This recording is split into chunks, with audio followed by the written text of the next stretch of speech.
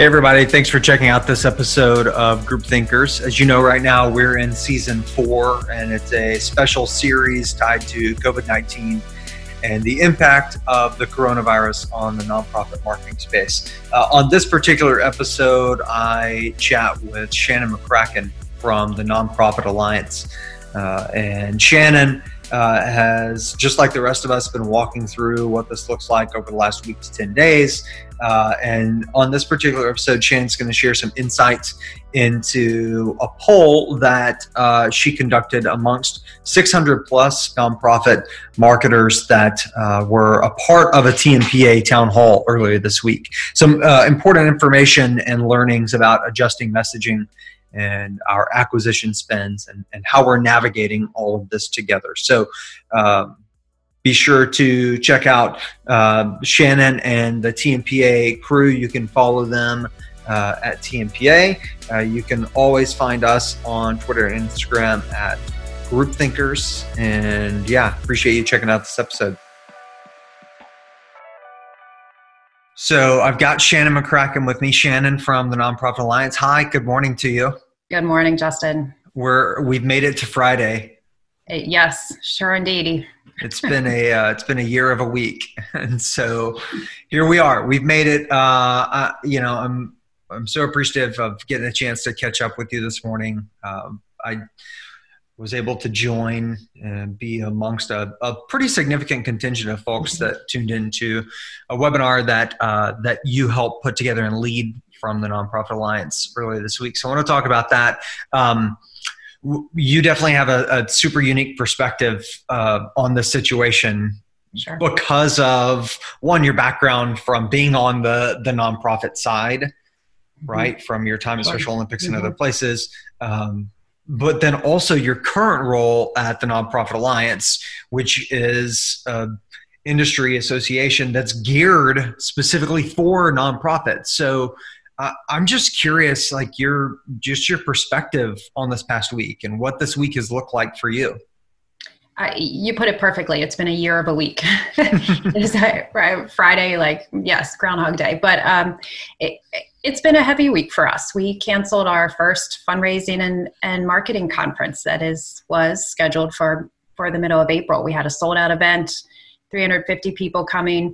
But clearly it was at the point where it was impractical and unsafe and actually illegal to hold that event. So the decision was made for us, but that's tough. The amount of time and work that so many people have put in to get to this point and get so close. Yeah. We're in good company with a lot of other associations that have had that same decision placed on their laps. So I know there's a shared empathetic community there with that. Right.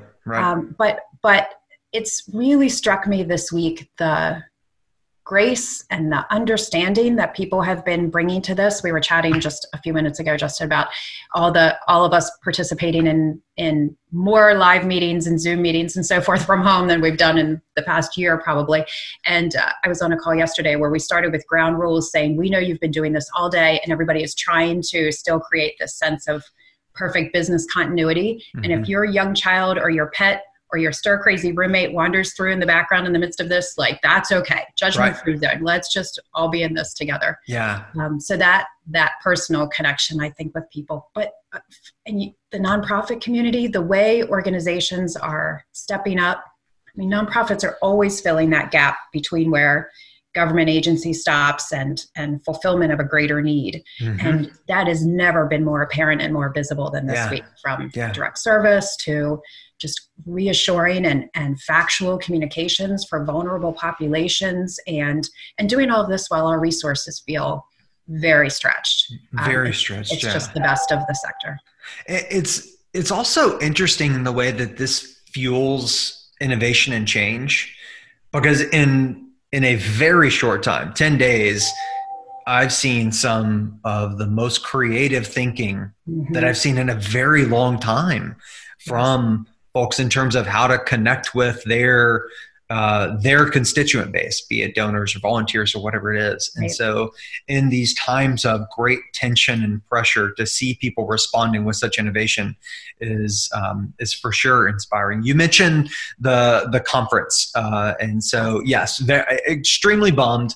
However, from the beginning of your messaging about the potential change in the conference, you said that, we're prepared to have this be virtual. And so you talked about that from the get-go. And I think that that's also unique, and that not everyone in the space, a lot of folks tried to hold on to the in-person.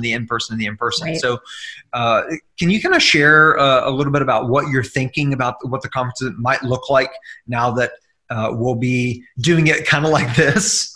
Right, sure. And kind of like this a month from now. So that's part of course, there's the big unknown.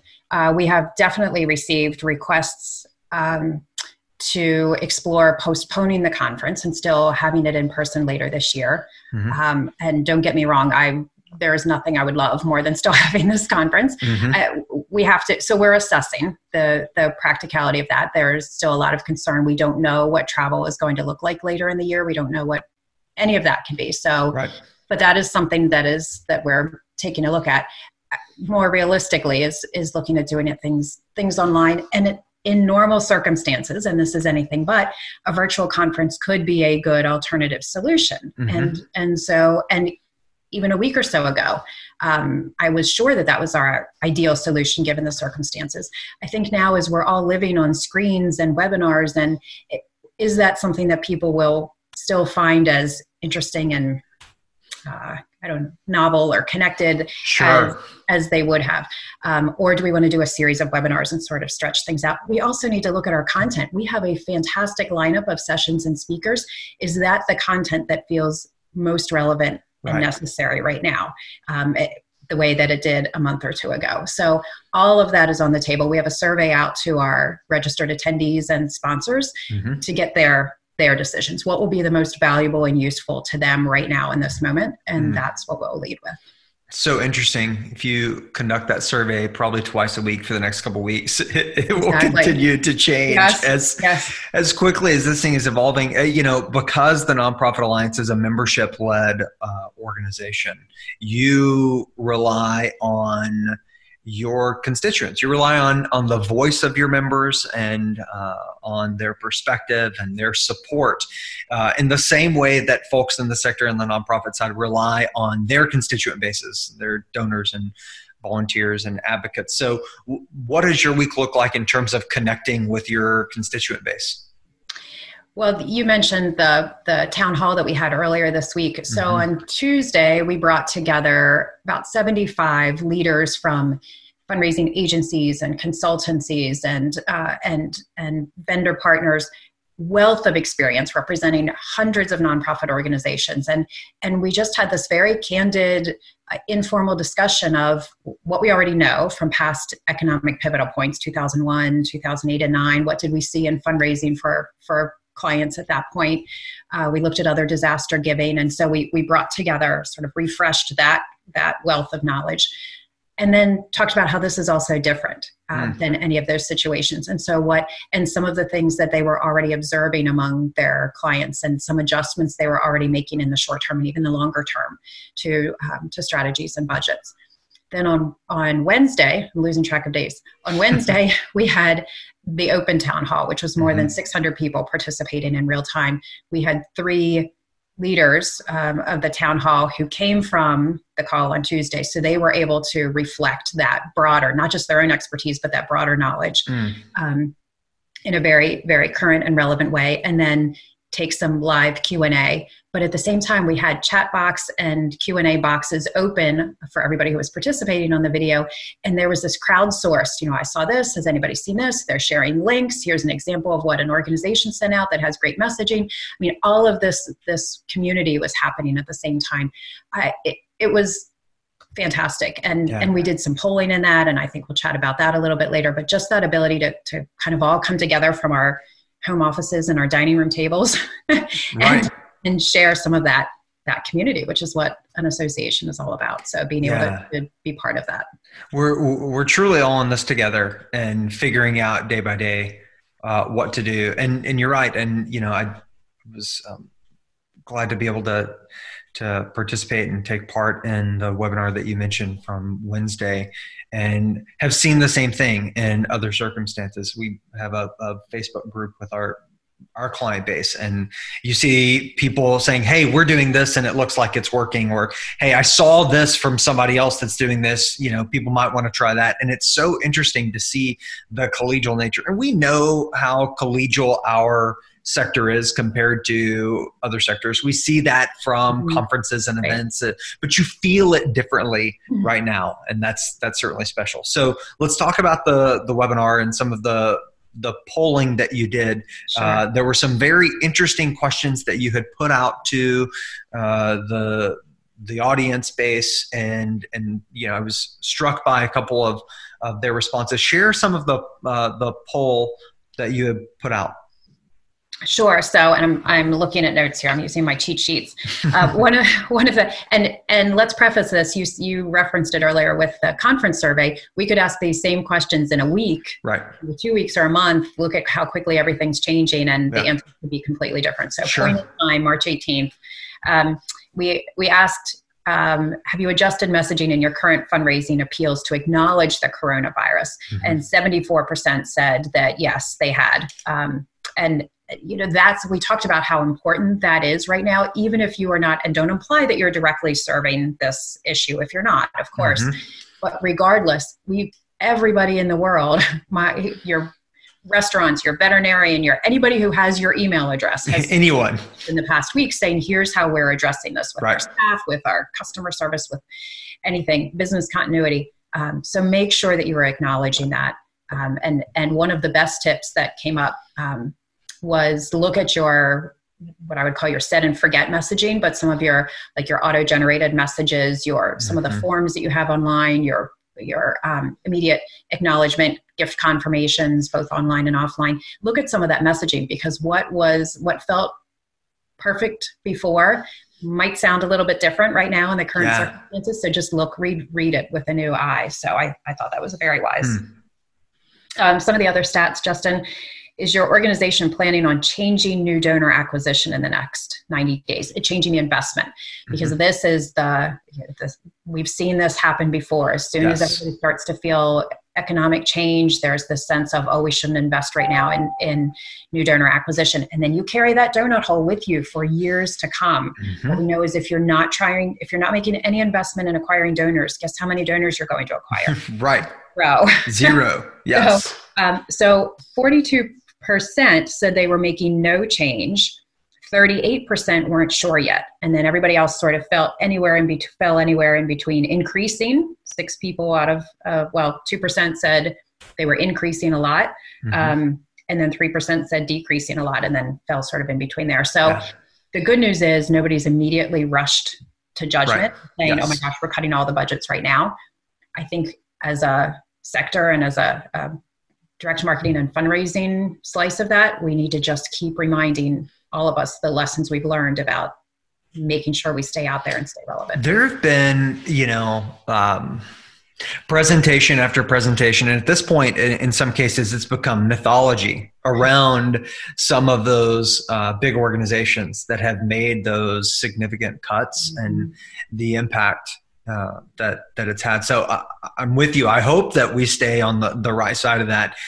There's still a great chance that someone somewhere is going to, right? And that an organization of prominence will do so. And so we hope that they are around great counsel to help remind them and remind many times the stuff coming from the board, to stay in market. And, I've heard folks that's, I think you said 6%, say, no, now's the time to make sure that we're out in front.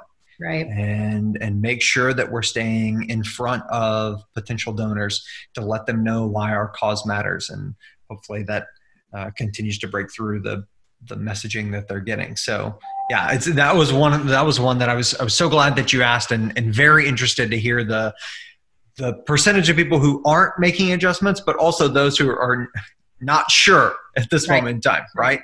So, yes, yeah, and this may be a time. That's not to say you should just business as usual. Look at your testing. Are test results right now going to be at all reliable in terms of actually validating what that could look like in the future? So that may be a place where you want to make some shifts, really fall back on your controls or make some minor adjustments. Or, but by golly, stay out there. So exactly. Yeah. And then the last, one of the other polls we did was about losses from events. Yeah. Whether that is a gala, whether that is a walk, or some sort of peer-to-peer kind of fundraising event. Do you have? And we didn't ask the question of whether those would be canceled, because we know lots of any in-person events basically at this point have been canceled or radically adjusted or postponed. But our question was, do you have a clear plan in place to mitigate the losses from those events? Now, 40% of the people said it didn't apply to them. Mm-hmm. But of the 60% of participants who said it did apply, 44%, so 44% out of 100 said they don't have a plan. Mm-hmm. And so that's scary. Yeah. And so what is that? Because we know events can be a significant revenue stream, and there are also a lot of sunk costs there already. Yes. And so, and this is early in the game. And again, asking that same question 2 weeks from now, they may have a plan in place. Sure. But this is something we just recognize has caught a lot of organizations and a lot of people off guard. Yeah. And how do we recoup for that and adjust going forward? So yeah. There's been a lot of over the years, I think that many organizations have built out what it looks like on the direct marketing side for disaster response. Not necessarily, natural disaster, but what does it look like if we need to put something in market in a hurry, whether or not that's from experience through Hurricane Sandy or, Florence and the like, that people are conditioned to think about on that side. And I don't know that we're conditioned to think about the contingency plans on what if our event isn't going to happen.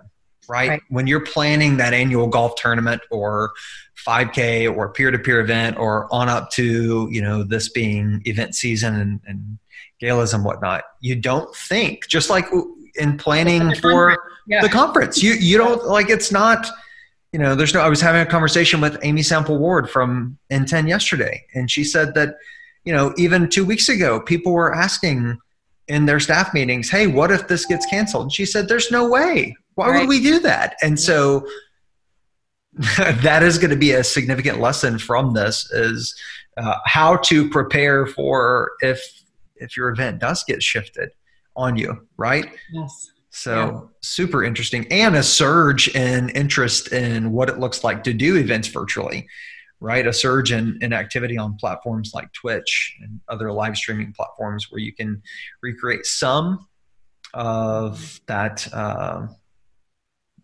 experience, but not exactly the same as what you imagined. So right. Yes. Okay. So last question that I've got for you. So up until, let's say, 10, 11, 14 days ago,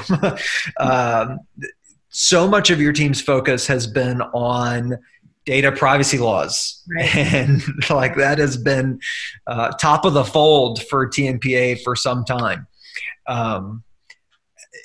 Over the last, week, 10 days, has that been put to a separate burner because of the immediacy and focus on this? Are there any updates to share? Is there any discussions on what that looks like from a legislative sense while we're all dealing with this? Talk to me about that. Sure. Yes. Well, even a week ago, my answer would have been different. There was still a lot of activity and a lot of focus. Senator Moran dropped a federal bill that we really liked and do like. There's activity happening up to that point when all of a sudden, just like the rest of the world, all the legislators needed to shift and focus on relief packages and things that are very pertinent to the national crisis at this point. So there's, right now, I would say a lot of those things are paused. A lot of state legislatures have gone out on unplanned recess. Right. So that progress has halted or paused right now. We will see when it resumes and what that looks like. We've been active on it to this point. We are still having conversations with legislative offices on it. It's just not anybody's highest priority. So at the state level in California, we saw a letter that is asking the Attorney General and for potentially pushing back that July 1 compliance effective date, because first of all, the regulations still aren't final. The AG has released a third set and the comment period is right now for people who are commenting on it. So we're still not even exactly sure what that looks like in the best situation. But businesses' ability to focus on compliance implementation internally, and we know that's a significantly heavy lift for a lot of companies, still in progress and still trying to comply. And is a July 1 effective date for that even realistic? So, right. I don't know what that's going to look like. We will see. But that's certainly out there as a consideration. And if July 1 is still the date, that is one more pressure on businesses right now to make sure they keep that train pushing forward, even as they're adjusting to everything else they're doing. Yeah, our nonprofit community and executives and decision makers already wore so many hats. We've added a couple of significant hats over the last couple of weeks. And so, as always, appreciate you and your team keeping an eye on that and being a voice for the sector in that space, and then keeping us apprised as to all of these updates. Yes, absolutely. Thank you, Justin. Well, thanks for hanging out with me a little bit this morning. And I hope that you have productive video calls for the remainder of the day, and we'll talk again soon. Absolutely. Stay healthy. All right. Thanks, Shannon. Bye-bye.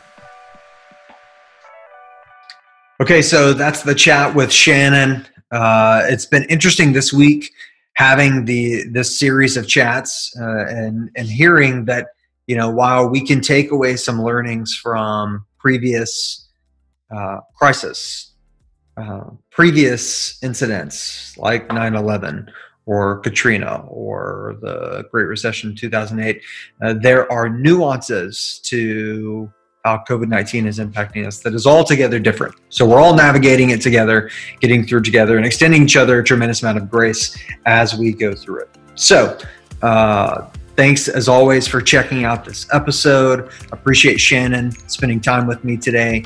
And that's it for this episode. So throw us a follow at Group Thinkers, and we will see you down the road. Group Thinkers is a production of RKD Group. For more information, visit rkdgroup.com/podcast. Special thanks to our production team, including the talented Ryan Mellinger for his work on mixing every episode. Also a shout out to the content team that helps pull together research and guests, plus the marketing efforts behind Group Thinkers. Suzanne, Ronnie, and others for their work on this and every episode of Group Thinkers.